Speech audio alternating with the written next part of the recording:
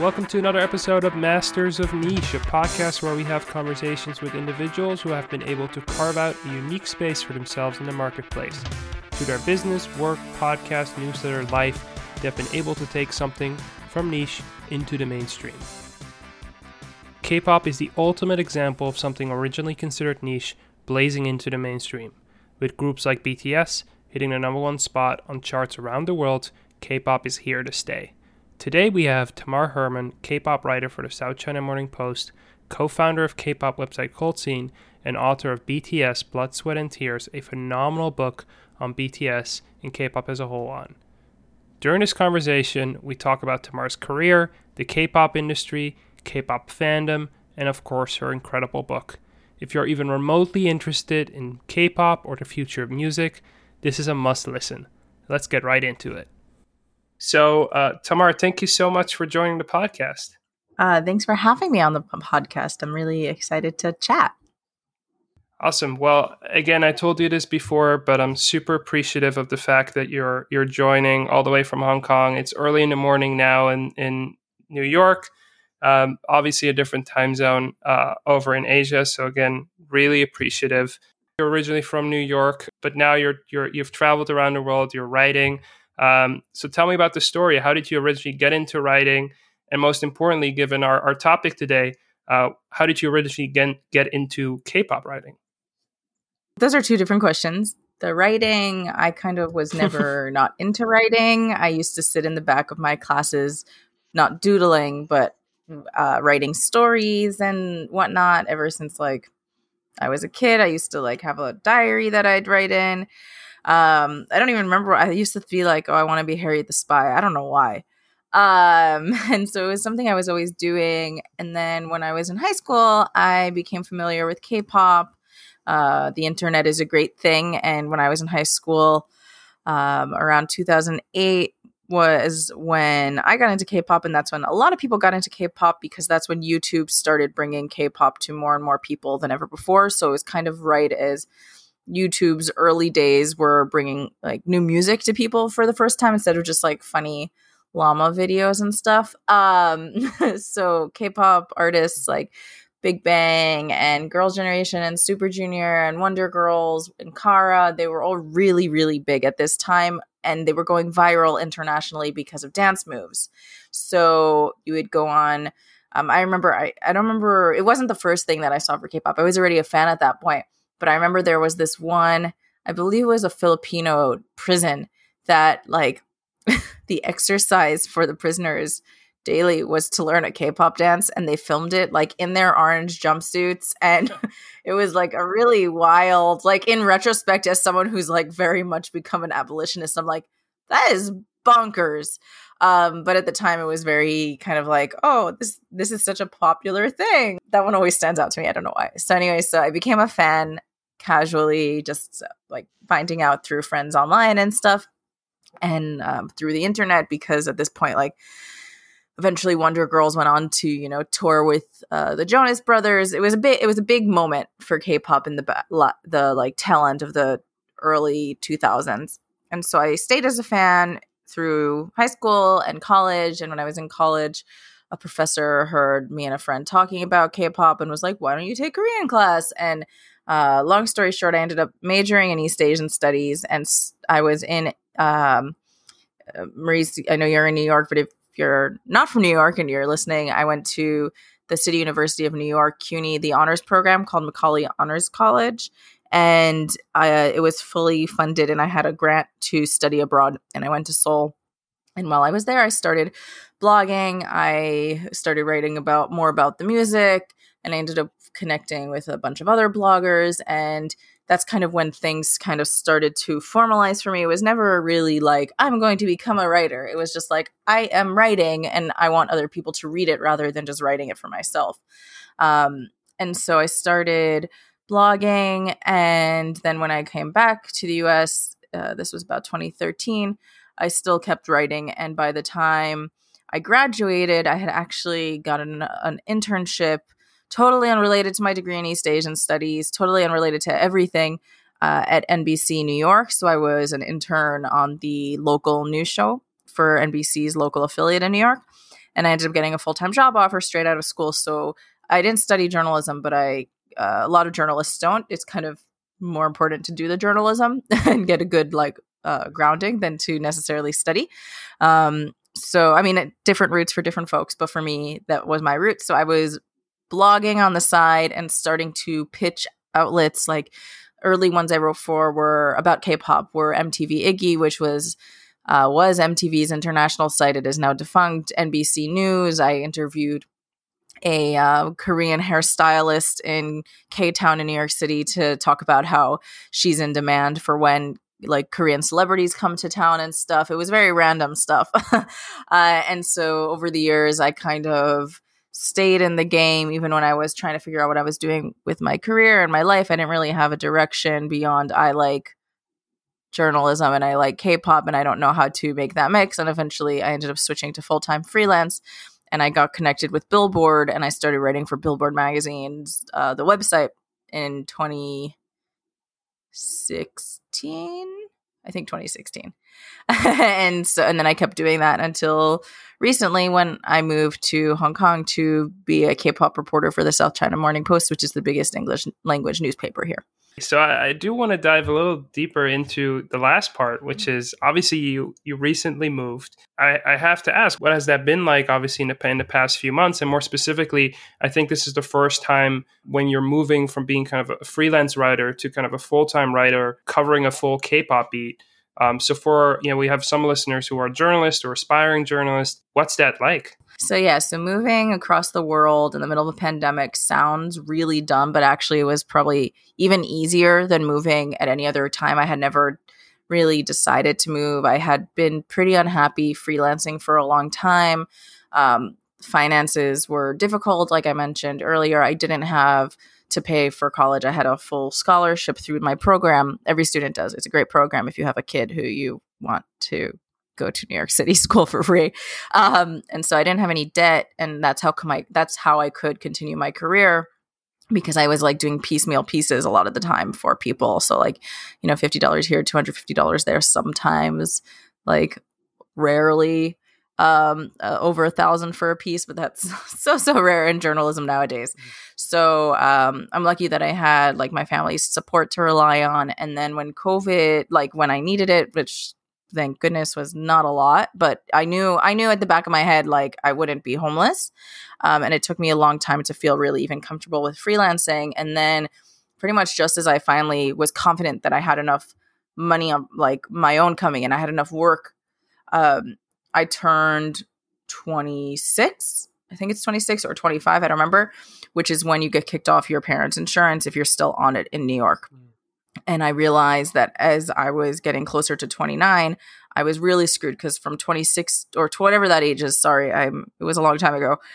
From that age when you're kicked off being a child to being an adult, you can opt in for insurance to stay on like the same plan as your parents, but like as your parents' company, but you have to pay for it. So I decided because of some health issues of mine and because I go to therapy and that's very expensive in New York, I needed insurance and it needed to be a good insurance. So we decided that I was going to stay on my parents' plan and I was just going to pay for that directly to them. It was very, very, very expensive. And then when I was turning 29, when I turned 28, I realized I need to do something because when I turn 29, I can't be on Cobra anymore. So even the expensive option is going to disappear. Insurance is a disaster in the US. I've now learned since coming to Hong Kong. So pretty much when I turned 28, I realized by the time I turned 29, I need to have a full-time job with insurance because the options for freelancers in New York is really bad. The options for unemployed or freelance people like on the marketplace is really bad. Like you're going to be paying like anywhere between $300 and $500 a month, and then there's still like a $15,000 deductible before you pay. So it's like and you can't even pay more monthly and get it's like a whole disaster. So I realized that I needed to be employed. So around, like my birthday was in September. And so I turned 28 in September 2019. And I realized, okay, I have to start looking for a job. So I was looking and keeping an eye on things. I spoke with Billboard. It didn't seem like they would be able to move me over to a full-timer. And then I happened to see that the South China Morning Post was looking for a K-pop writer. And I was like, wow, that's really cool. They were looking for a lot less experience than me, but I figured because I had just been doing freelancing for so long, that might be weighted against me because I wasn't on staff. In journalism, that's not really something that people necessarily care about, because as long as you can get the job done, you're still a good reporter. And so and everyone knows how crappy the industry is in the US. So I didn't really think it'd be held against me, but I wasn't sure, I probably should have mentioned this earlier, but I wrote a book about BTS that came out in August called BTS Blood, Sweat, and Tears. And and I've been in a Netflix documentary called Explained. I've been on an upcoming YouTube one. I don't mean to toot my own horn, but I'm pretty good at what I do. So I wasn't sure if they would even have the budget to bring me over. In the end, they were able to, and because of COVID and because of the insurance situation, it was honestly the easiest decision I've ever had to make. It's not like I'm hanging out with my friends back at home. There's not a lot of things I'm missing when nothing is happening in the US. Work wasn't coming in as a freelancer. When COVID hit, advertisers pulled out of a lot of media companies. And so even if I was getting work, I was still competing with a lot of journalists who now weren't getting work, and a lot of journalists lost their jobs. So it just kind of became a bad environment. And I actually ended up on unemployment for a bit, because freelancers for the first time could apply to unemployment ever in New York. And it was just like, there wasn't enough work coming in. It wasn't that there was no work. It was, there wasn't enough work. And so I was waiting on the SCMP to see if they were coming in, if they were going to, hire me. And then there was a delay with the visa, and I was just convinced it was never going to happen. And then I got here in October and had a quarantine for 2 weeks. And then I started my job while in quarantine. So that was a real experience. And it's been a really interesting ride so far. I started in October, and we're recording this in middle of February. And it's, in some ways, it doesn't feel so different from freelancing, because we are working from home quite a bit. I now, sometimes I go into the office once a week, mostly just to see some people who aren't the ones I live around. But in Hong Kong, things are kind of better. So it's not such a huge deal if you're not going into the office. You could still go work in a coffee shop and stuff. Things are pretty normalized regarding how we deal with the pandemic here, in a way that is not really normalized in the US, in my experience when I was there. And based on what I'm hearing from my friends and family, it hasn't changed. So switching over to full-time it is such a weight off my shoulders. I didn't realize how stressed I was, not just about the insurance, but just that being a freelancer, it wasn't like I was keeping track every single month. I need to make this amount of money and then I can stop. It was every month, no matter how much money I brought in, I had to keep working harder and harder and harder, because there's never going to be enough money as a freelancer, because the money is going to stop one day. And because you don't have a contract, I have contracts, but you don't have the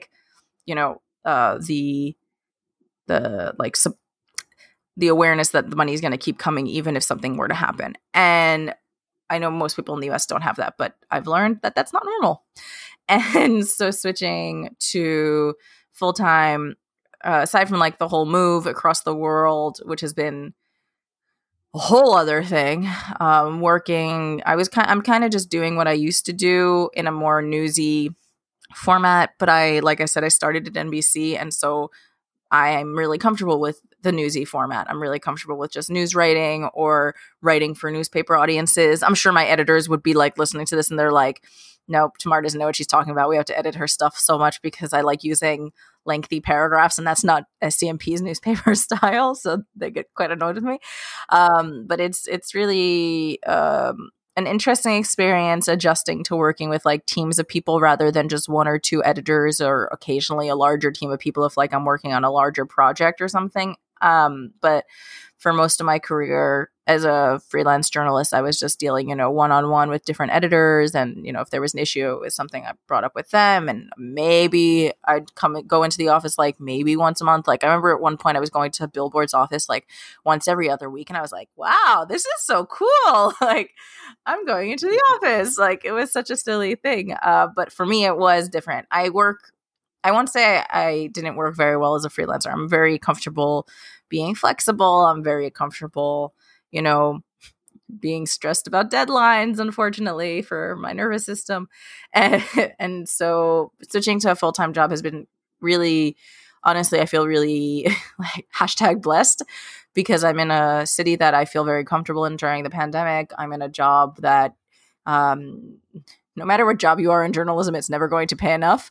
But I'm in a job that my salary is coming every month. My insurance is covered. I have days off. I can, be sick. I don't have to worry about like, oh no, if like I don't cover this news story right now, it's going to be the end of the world, which it was never going to be the end of the world, but it always felt if I didn't cover something in that minute, then I was losing money. Even if I wasn't actually cognizant of that, I kind of made it so that every news story had to be covered because it was so important. And I'm realizing now, every story that I'm covering, someone else is going to cover, even if it's a week late, even if it's a month late, like the fans will get to it. Like it'll be out there. Like I'm not, that important of a person in the scale of things. So now I'm focusing more on features. Obviously I'm still covering news stories, but I don't have that same, I still do have that same bug, but I'm trying to like get myself away from it where I have to cover every news story. Like I realized this was kind of crazy. I realized I was writing 3 times the amount of any other reporter on my culture desk on my team at work. Oh, wow. So like I saw the numbers for 1 month and I was like, I wrote 30 plus stories. And then, this, I'm not going to say what reporter it was specifically, but this other reporter who's on like my same level wrote around 15. Like, why am I writing that much? Like, I don't need to. So I sat down with my editor and I said, I don't need to do that. He's like, well, if you're pitching it to us, we're not going to say no. So just stop pitching us. And I was like, what? And he's like, yeah, like you're doing like, thankfully, readers are reading your content. Keep up the good work. Don't like slack off. But if you want to spend time on other stories, just do that and like stop paying attention. Or not stop paying attention. Like he wasn't saying like ignore it, but we have wires essentially. Like if you're not a journalist, you have wires like Reuters or AP or other outlets that you can just grab the news that they cover from. We have a deal with them. I'm just going to push more wires onto them and focus more on features moving forward. But even that was something that like I had to step into. So it's definitely been an experience. It's really great to hear your story. And again, part of what our podcast is all about is kind of people and larger industries that start off as a quote unquote niche and then turn out to be something big. And I think your story as a journalist is very much a microcosm of the stuff you're writing about, in the sense of, you're starting off kind of like one-off in a smaller space, but now you're a journal, you're a dedicated beat writer when it comes to K-pop, which is something, again, when we first started listening to K-pop 10 years ago, couldn't have really imagined at the time that it would have been. But one thing you did mention, which is something I want to talk a little bit more about, is your book, which is especially interesting given the fact that you just told the backstory, which is, what was the impetus behind your book, and tell us a little bit about the story behind that. So BTS, Blood, Sweat, and Tears, it's not a mistake, just for putting that out there, because people always ask that, why isn't it Blood, Tears, and Sweat? BTS has a song called Blood, Sweat, and Tears, and the book, in my mind, on all my papers when I was submitting the pitch, was Blood, Sweat, and Tears, the story of BTS. So I got, I don't know, corporate or marketing or someone decided it had to be BTS as the first word. So I'm still a little annoyed about that, but the cover is beautiful, so I'm never going to complain about it. So the book came about because I had been working on another project to do another BTS book. If you're unfamiliar with BTS, I don't know how, but BTS are a South Korean boy band that got their start in 2013 formally, and they're huge. They are the biggest thing under the sun, and it's wonderful. And they have a lot of hits. They have a Grammy nomination. You may have seen them on various late night talk shows if you're a U.S. audience member. If not, you probably have seen them all over social media, or people talking about them, or they're in the news for whatever reason, for speaking at the UN, for fans donating $1 million to Black Lives Matters because they donated $1 million to Black Lives Matters and fans wanted to donate that and they reached that in 24 hours. There's a lot of great stuff going on. And so before then, or on that route to, because a lot of that stuff I just mentioned were pretty recent, in I want to say in like 2017 or 2018, BTS were already the biggest K-pop group we've ever seen hit the US. And they were, having major tours, breaking all these hits and records, getting all these wins at the Billboard Music Awards and the AMAs, and just, they were huge. And so I was working on a project with another writer to pitch around a book to companies in the industry, to book publishers. We're in New York, it's not so difficult to meet with, we were working with an agent who ended up becoming my agent. And we were like, let's write this book. And it was going to be a 2-person book. Every single publishing house in New York that we reached out to, so any of the bigger ones that we thought would be able to support a book about, the biggest band in the world right now, said no. And so we kind of like shelved it. And then a few months later, by chance, my editor from Viz Media, Viz Publishing, which imports a lot of anime and manga, and they have been expanding into original content. And because they deal with a lot of fandoms, they thought a book about K-pop group that's huge would be a good like side along acquisition. So on June 13th, 2018, I got an email from my amazing editor, Sarah Fairhall, and June 13th happens to be BTS's anniversary. So it was very fortuitous. And so since then, until when it was published on August 11th, 2020, we worked on the book together. We had to keep rewriting and editing more stuff and adding and editing more stuff in, because BTS kept on doing stuff, and their fandom army kept on doing stuff, and amazing stuff just kept on happening. And I just said stuff a lot. But it's because BTS are so wonderful. I lose coherency after I've written 70,000 plus words on them. So I had been covering BTS really regularly at Billboard and my work at Forbes and for other outlets. And I love BTS. I love talking about BTS. I could talk about BTS like so much longer than I can write about them. But so we decided to work on the book together. I decided to name it after the song Blood, Sweat, and Tears, because I think that music video was a real milestone in their career, and for a lot of reasons that song was. I said the music video first because the music video has some intense stuff going on that is tied into a lot of other artistic things that they do, and you could read my book and figure that out. But also because I was pretty stressed out by the idea of writing a book about something when for years I had just been writing features and news stories. So I didn't really trust myself. This was probably, a me problem less than anybody else's problem, but I wasn't sure if I could be confident in the way I was writing a whole book. So I decided to split it into 3 parts. So it's Blood is the history of BTS, Sweat is the musicality of BTS when I went song by song through their albums, and then Tears is the kind of mini essays that I wrote about different elements of both the band and their fans and their influence, and why them.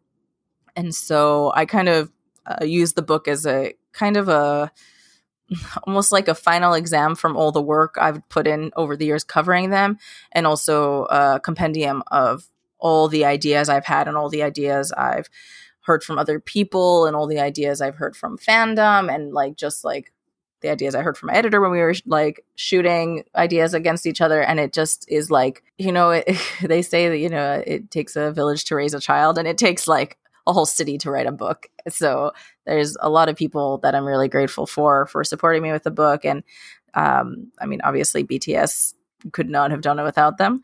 But when I finished, it wasn't when I finished writing the book, it was when I finished reading back the book for the first time after the full book, all the edits were done.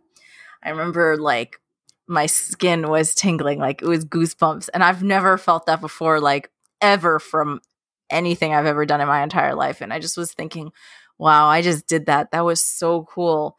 I wrote a book about something I really love and something that I have a lot to say about. And even now I'm like, oh, I should have written that. I should have added this. I already need to write a second edition of it. There's so much to say about BTS. I always say, this isn't, I don't necessarily, no, sorry. I do want it to be kind of the ultimate BTS book people turn to, but I also want it to be just the first of many books that people turn to about BTS, because I think there's something really beautiful about a whole work about, a band or an artist you love. And so I hope more people, if you read my book and fall in love with them, or if you're already in love with them and read my book, I just hope that it helps you look towards more about them and you want to learn more. That's awesome. And I highly recommend the book. Passion really comes through every single page. I mean, it clearly is written by a passionate fan of BTS, which is obviously what you want. It's super colorful. It's everything you want. And for people who listen to the podcast and want to know more, it's also a great way to learn more about K-pop. One of the first times that I really got to understand the gravity and kind of how big of a cultural force K-pop has become in the US, because we didn't really talk about this before, but similar to you, Big Bang was probably the first K-pop group I really got into. And then I kind of had a hiatus for a long time. I used to work for a company in the Prudential Center in Newark, and BTS performed there. And I remember, we would have acts come through almost every single day. And sometimes the day of, there would be a line. When BTS performed, there were lines outside for a week before. Of people just wanting to be the first people to go into the arena. And it was a very big line around the arena while other events were still happening. So that kind of showed to me that this is more than just a band. And you make this kind of argument in your book as well. It's very much a Beatles-like type of cultural force, where it's more than just your favorite group. So obviously there's this term in K-pop called fandom. So talk to us a little bit about this idea of fandom, and fandom in particular, for a K-pop group, and kind of the differences between the original fandom in maybe Korea, and then kind of what fandom is for a K-pop fan in the US. Yeah, so I always say that K-pop fans are very similar to metal fans in that they are really diehard. They have a tight community,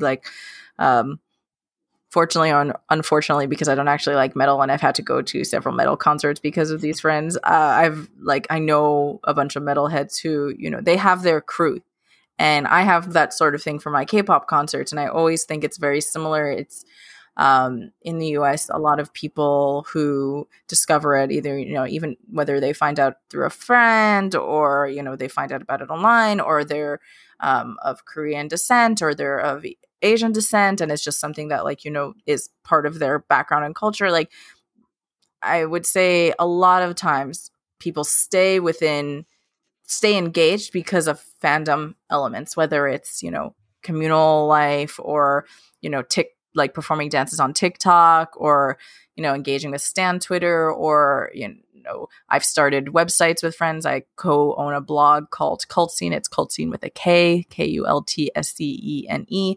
And we actually, with very little money that we have to spare, we pay writers to be able to write about topics about K-pop that they're passionate about, and there's no other outlets that are writing about it. And so, I think a lot of people find themselves in the K-pop fandom spaces. It's people who you wouldn't necessarily come in contact with. It's people who are beyond your local community.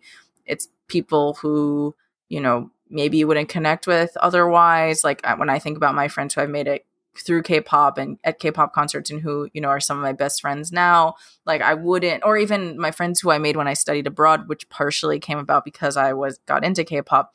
It's just been such a amazing, the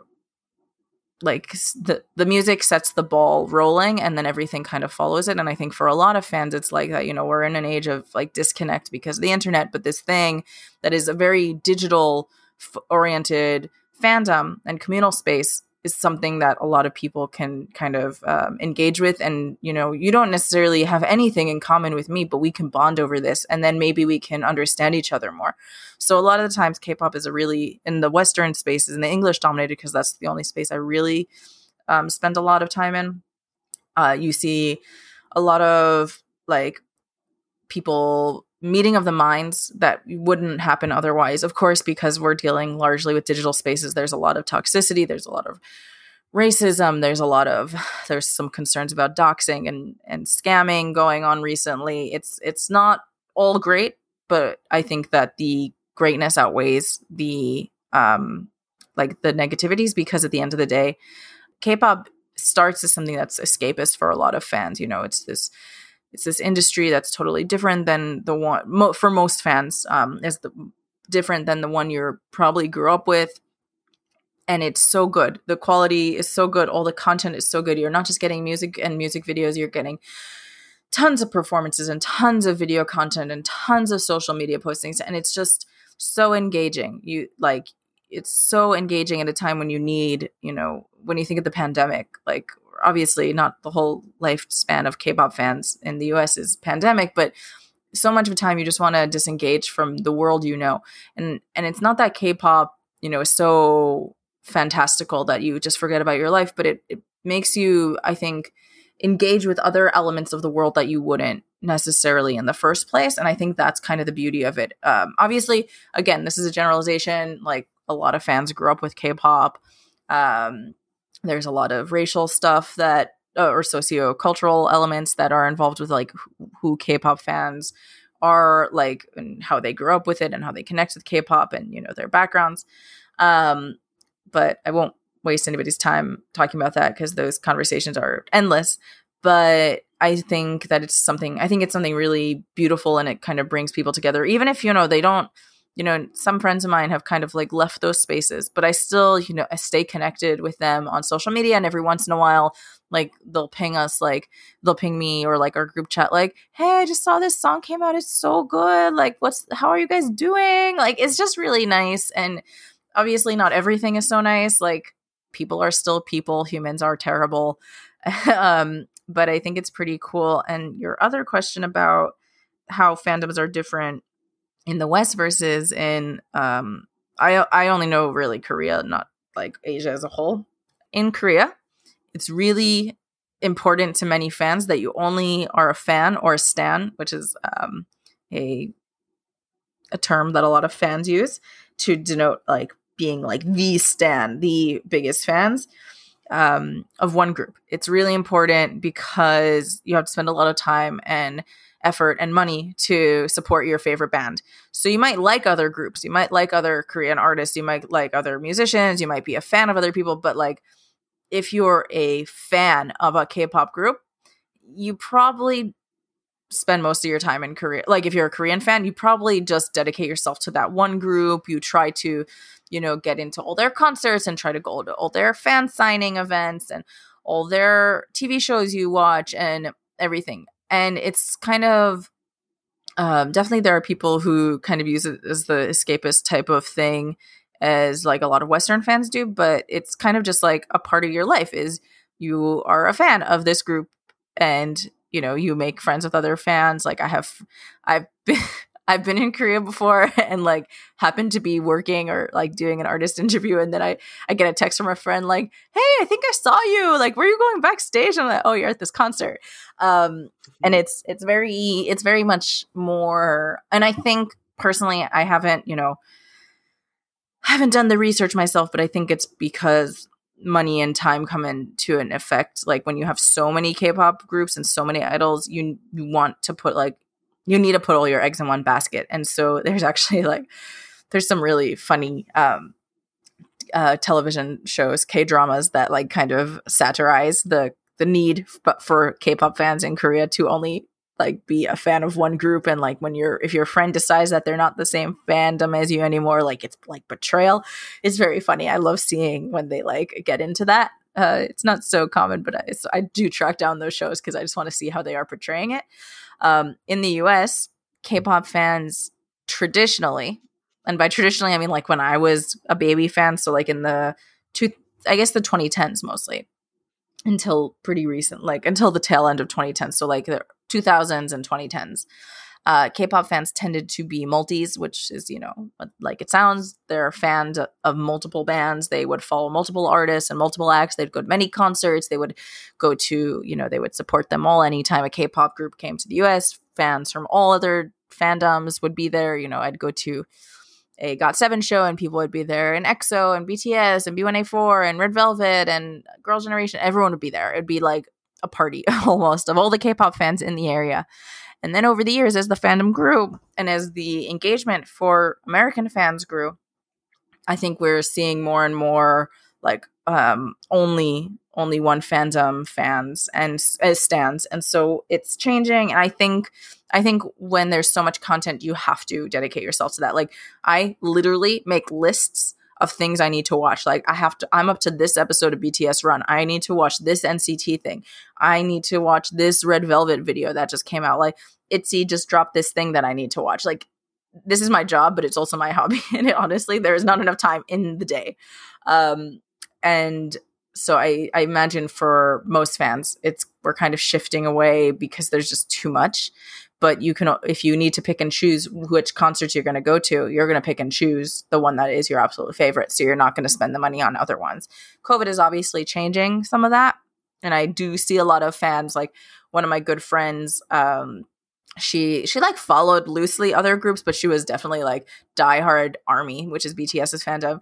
And then like since COVID, she's like, oh, so like I was watching this BTS thing and they were talking about something about EXO, and now I'm watching EXO's videos. And then like the next day she's a diehard EXO fan. And then like a month later, she's like, I'm now a SHINee stan. I'm like, well, that's great because SHINee is about to drop an album.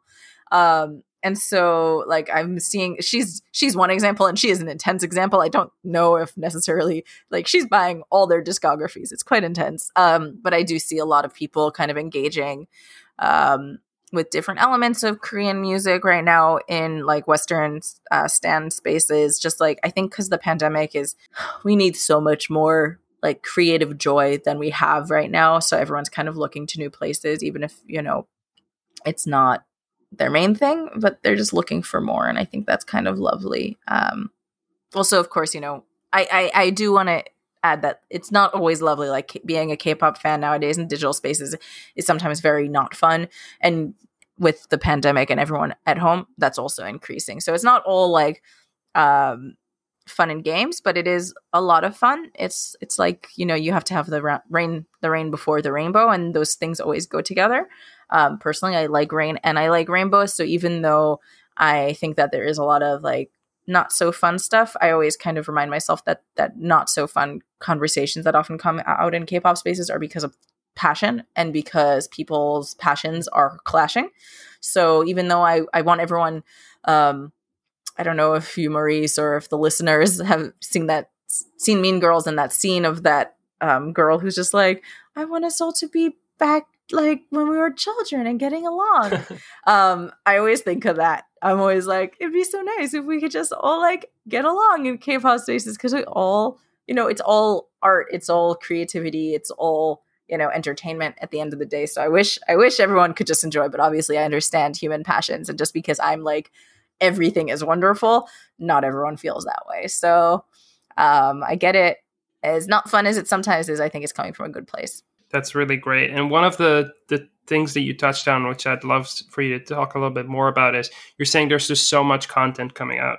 And one of the things that you say in your book is you talk about, and this is very much in the beginning, you talk about kind of like the idea of transmedia storytelling. So what is that like for K-pop groups? And it's because it's very different than, let's say, you know, American boy bands from 10 years ago.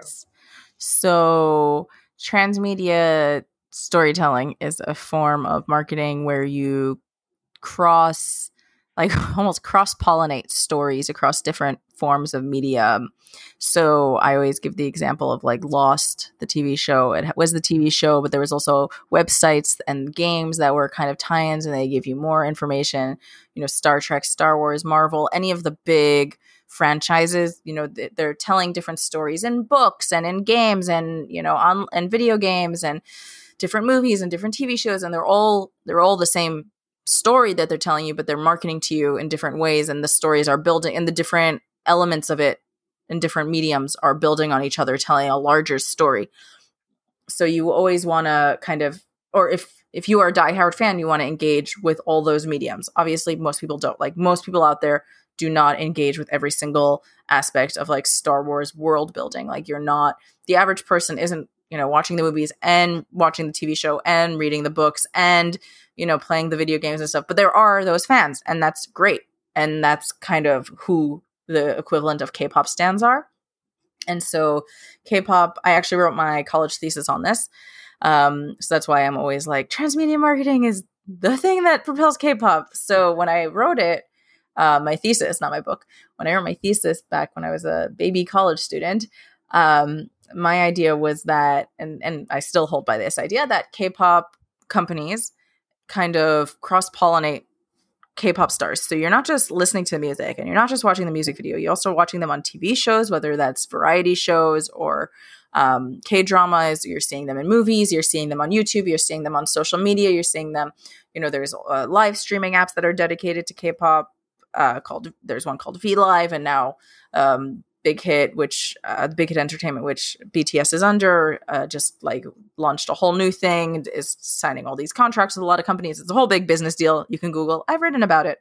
And so they have their own platform called Weverse, where BTS members and other artists under their labels like chat with friends, and there's just like a lot going on. And so my idea of transmedia marketing with K-pop is and it still are all these different platforms that K-pop artists engage. And so like they kind of can, I don't have to necessarily be on Instagram to see a post on Twitter, because a K-pop star is usually going to be posting across both platforms or something. Different things, K-pop stars often will have their own Instagram accounts where they'll share their own updates that they won't necessarily be sharing on their group's Twitter account. So there's just my idea of, and my understanding of transmedia marketing when it comes to K-pop is just putting as much content out there as possible in different ways to kind of, capture the most attention. So if you're a diehard fan, you're probably going to every single platform. You're watching every single video they put out. You're watching every, dance cover they put out. You're watching, if you're in Korea or you're watching online, all the advertisements they put out. You're buying all the products they're promoting. They often put photo cards or these wallet size, think baseball cards for K-pop stars. They put them in albums. So you want to collect all the albums, they put them in, you can get, if you buy, I got, a while back, BTS, I think they still are the spokespeople for this Korean, skincare brand called Mediheal. And I got my hands on a few packets, and there were huge postcard photo sets of them in them. So you buy the face mask and you get these photo cards, these very special, not very special, they often release postcard size photo sets, but it's just these are just Mediheal ones. So that it's all this stuff. Since I wrote my thesis, it's gotten a little bit more complicated because K-pop companies and K-pop groups now have their own internal universes. So think of the MCU, or, the world of Harry Potter, which includes, the books and the games and the Broadway show, or the British show, Cursed Child and stuff. So since I wouldn't actually put it, I don't know if I have a date for it, but pretty, in the early 2010s, K-pop groups started putting out lengthy music video album spanning concepts. So they would lean into this sort of idea of them telling a story through their music and their music videos. So the one that always I think of is Tiara, had this whole complex dystopian story throughout a few music videos. EXO and BAP were two boy bands. They are two, well, EXO is still a boy band. BAP, I don't know if they've formally disbanded. I probably did know that at one point. I'm really sorry. I'm tired. So they both had, EXO and BAP had debut concepts that they were aliens coming to the planet. And BAP literally they have these little bunnies. I was obsessed.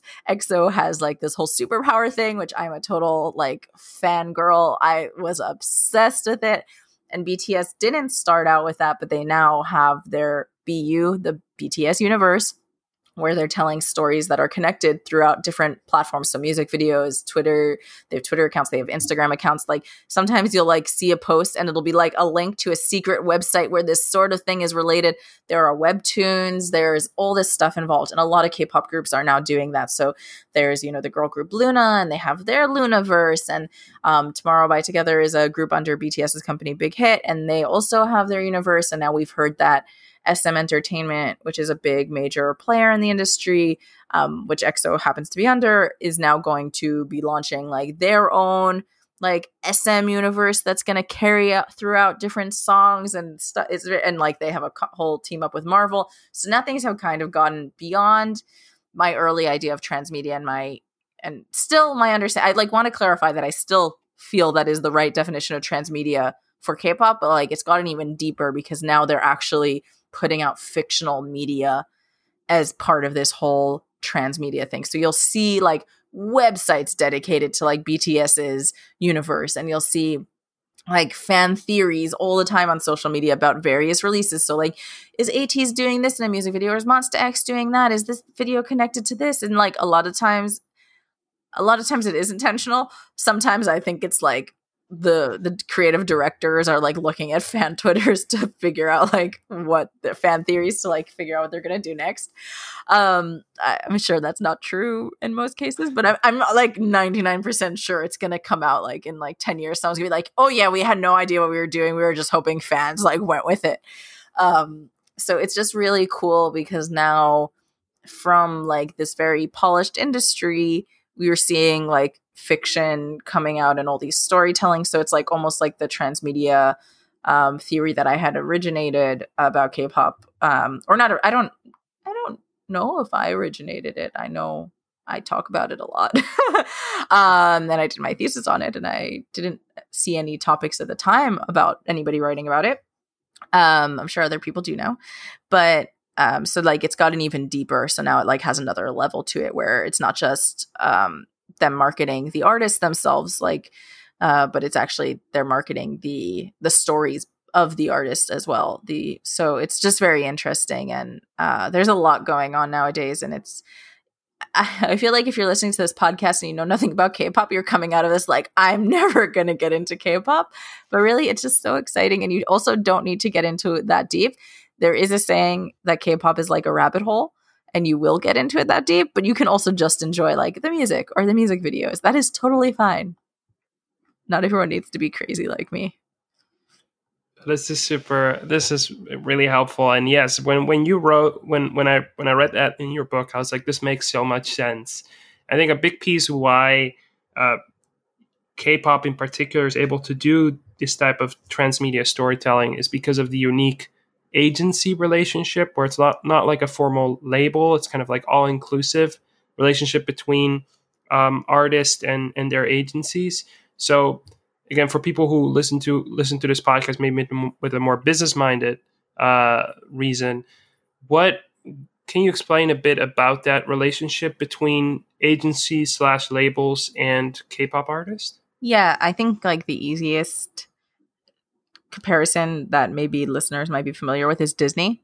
So like how a Disney Channel star will be marketed by like the Disney Corporation. They'll be on TV shows, they'll be singing, probably they'll like be doing Disney radio stuff. They'll be, promoting various like commercials that are tied into like their brand.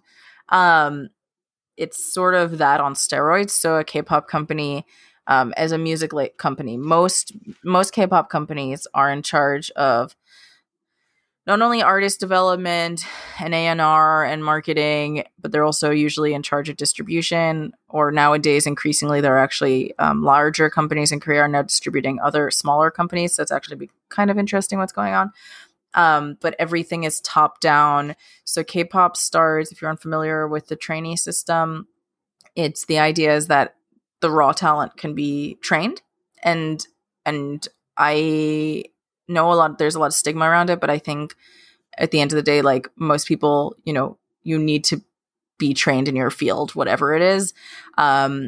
So I think it's kind of beautiful actually that there's, such intensity put into it, the circumstances and human rights. There's a whole lot of stuff involved, but pretty much artists train, or they somehow get discovered, or they audition to get into larger K-pop companies, and then those companies eventually debut an artist, a group, or an artist, and the company handles everything, like every single thing.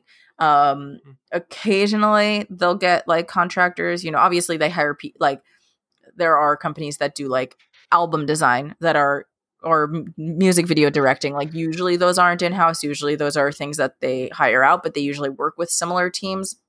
They hire producers, but like the A&R is always their say. Everything is like their idea. They don't, nothing goes out of house. Like it's not like you have a manager who, as an artist, is your manager, and you have a record deal, and your record company is different than your management, or your agency, representation is different. Like you don't have that. Like artists don't have agents. They don't have managers that aren't a part of their company usually.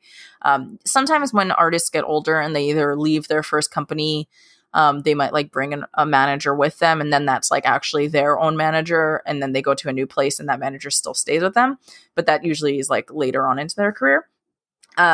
It's kind of everything is kind of drawn from the whole idea of it's kind of the business model in Korea. So if you're familiar, with Samsung and LG or Lotte or CJ or any of the chaebol in Korea, like every company is, they try to be, built upon themselves. They try to, make deals internally. They try to have different departments that do different things. And so K-pop companies are kind of like microcosms of that.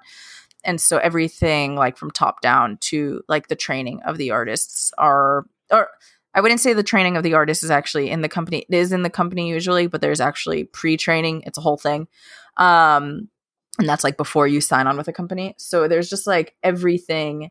There's not the different tiers of like industry companies that are involved. Like you do not need a different, a different label than your management agent label. So there's not going to be like, I wouldn't say there's not going to be issues like Scooter Braun and Taylor Swift, but it'll be more top down. It's going to be like an artist suing their company to try to get like out of their contract. So, they act as agents. Like there was just a big contract, actually happens to be with a Hong Kong born K-pop star, Elkie, formerly of the girl group CLC.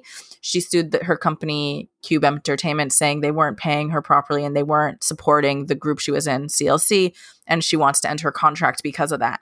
But usually, the interesting thing that I was going to say was that the money wasn't like, they weren't showing her how the money was being paid. In the Western scene, usually an agent would be handling that, or like you would have middlemen who are in charge of getting you the money, and they would have to prove, like they would have to show receipts and stuff. But everything is one company is dealing with everything. So your manager is there, your agent is there, you don't have an agent. Agents don't really exist in Korea, which I think needs to change, but that's a different conversation. So it's all very top down, and there's a lot of, I'm going to say control, but it's not necessarily like people have all these stigmas about like, oh, K-pop stars are dolls or whatever. Definitely not true. They're people too. But the company, when you consider that it's like a business structure, so there is a CEO on top usually, and then there's like all the middlemen, and then the K-pop groups are, they're the thing that the company is marketing. They're, the music that they're putting out is kind of an add-on. Like usually, yes, you can have a hit song or something, but the whole point of a hit song is almost to get a fandom to support this artist and their career. And we're seeing kind of that fandom engagement kind of being similarly happening in the US. So like Ariana Grande or Taylor Swift or just any big artist with big fandoms nowadays. But the K-pop company, I think if you take a step out of like the idea of like what an entertainment company is or isn't in the West, and you kind of look at what the business models in Korea are, the whole K-pop thing kind of makes a whole lot more sense. Doesn't mean it's necessarily the right model, but it's the one that's works for them, and it's the one that they're going to keep working within. So so you just kind of everything. It's an all-in-one. Like there's no different like no elements are, I mean, no elements are getting out without the approval of the companies, and like the managers are very involved. Like, I mean, I'm gonna change that a little bit. I wouldn't say not everything is approval, because like artists have their own phones, so like they can post on social media or go do Insta lives and stuff. And like I've been in interviews where like a manager will get in on, like, because now it's all Zoom. Like I was just in one where a manager was like about to kill the artist because the artist was dropping spoilers about something, and he's like he's not supposed to be saying this, like we have not announced this. And the artist is just like, this is fun. So like most of the time the relationship, obviously it is a hierarchical one, because you're an employee. Like I try to, obviously I'm a big K-pop fan and I love like group dynamics and I think they're funny, haha, I love watching variety shows, but when you consider that their team is under a company, like it makes a whole lot more sense, the dynamics of like K-pop groups and their companies. Like they're I wouldn't say they're the low men on the totem pole, but they're just another team within the company. They're just the front facing one. No, that makes a lot of sense, and definitely explains why they're able to do kind of like all the things that they do, is because everything is in-house. For people who didn't really know about K-pop, who were just interested, who now are listening to the podcast and are like, I want to start getting into K-pop, or I want to start, putting my toes in the water. As a lifelong fan, what would you say is kind of the best place to start? So you should definitely go check out Vox's Explained on Netflix. There's a K-pop episode. I may or may not be in it, but it's about I think it's like 30 minutes, and it's a quick explainer. And I think it's a few years old. There's a few things that I'd probably change about it now, but it's a pretty good brief explainer of like what K-pop is and what is going on. There's another documentary coming out soon on YouTube. I don't know if the name's been confirmed or the release date has been confirmed, so I'm not going to say it right now, but it's by Banger Films, which made what's the hip hop one called on Netflix? They made a really good hip hop documentary series on Netflix, and now they're doing one for K-pop on YouTube. It's very good. I mean, I can't vouch for it. I only know what I said was very good, in my opinion. And I didn't hear anybody else, so I hope it's good. But yeah, I think definitely the Vox's Explained thing was a pretty, and like, I'm not just saying this because I was involved, but actually it was a really well done. They put a lot of thought into it. A lot of times, like K-pop, there's this trope of the dark side of K-pop that is very common in Western media, which like totally dehumanizes K-pop stars and is like, suicides are right and left, and we have to cover every suicide, and companies are abusing all their artists, and everything is terrible, as if like Kesha didn't have a terrible relationship and Taylor Swift has to do this, and we don't ever have entertainers who unfortunately die by suicide in the West. Like, it's a very unfortunate situation, and it's just like a really bad media trope, and there's a lot of Orientalist elements of it. And so the Vox Explain one kind of totally doesn't do away with it. It just doesn't necessarily make that like the emphasis of like how to fix K-pop being terrible, like another serious documentary was. So I would start there, and if you're interested of any of the songs that are talked about and look at them up, just go to YouTube and start watching K-pop music videos. Like I would personally say go watch BTS's music videos. Obviously BTS Blood, Sweat and Tears, you should go check that out. But I think a lot of people now, that's already a few years old. Like they just released an English single called Dynamite, which was a huge hit. It was so much fun. I wouldn't necessarily say it was like their absolutely most like the epitome of what BTS is, because it was just kind of like a fun song that they released during COVID, kind of like to lighten up everyone's days.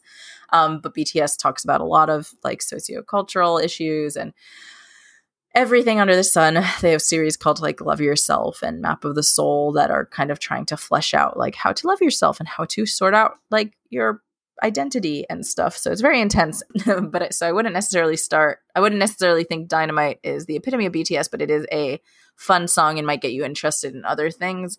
If you're more into female acts, then male ones, girl groups like Blackpink and ITZY and Red Velvet. You kind of just have to like find your niche of like there is every single type of K-pop group under the sun. There are pop bands, there are like groups that are influenced by rock, there are actual rock, like K-pop rock bands that are pop rockers, there are ones that like incorporate like metal, which is just a lot of fun. Like this one group, Dreamcatcher, they are like a ball of fun when they release content that's like really leaning into like their like dark satanic like girl group concept. It's really fun. But there's really something for everyone. Like if you want a direct recommendation, I'm happy to do that. One of my last things before I left Billboard was I actually made an A to Z guide. One was a guide to K-pop's like fandom slang, and one was a playlist with a bunch of songs, both old and new, that were like a good quick playlist for fans from A to Z. So I kind of, I put some of the big hits, I put some of the songs I particularly love, I put like new hits that came out like last year, hits that came out like a decade ago. So there's something I think for everyone on that playlist. And if you don't like K-pop, that's fine. There's more for me. I don't care. Awesome. We'll link those articles in the show notes as well. So Tamar, obviously this has been great. This was so insightful for me, and I'm sure for the audience as well. If people want to follow you and your work, how can they best do that? So you can follow me on social media. I'm at Tamar Writes on every platform. You can check out my website, tamarherman.com, and also you can follow my reporting at the SCMP. It's really nice that I'm only at writing for one place right now, so I can just redirect everyone there. There's a way to like follow my stories and via email, or you can sign up for the SCMP's K-Post weekly newsletter, which I write some of my stories appear in every week. It's fun. It's cute. Other teams also are involved, and I have no say over those stories, and sometimes they are interesting. But it's really, it's nice. It's a nice place to read all K-pop stuff. But yeah, that's pretty much it. I'm on Twitter too much. I recently joined Clubhouse, so I've been hosting some K-pop rooms there. But yeah, that's pretty much it. TamarHerman.com updates really regularly. It's an automatic feed, which I really like. And if you want to check out my book, you can buy it, BTS Blood, Sweat, and Tears, from any real retailer. If you support local booksellers, that'd be great. I'm sure they can order it for you. I doubt they have it in stock. But also, if you want to read it in Russian or German, it's also out in Russian or German, which is pretty cool. Congratulations. That is really awesome. And thanks again. This was such an insightful conversation. And to our audience, we'll see you next week.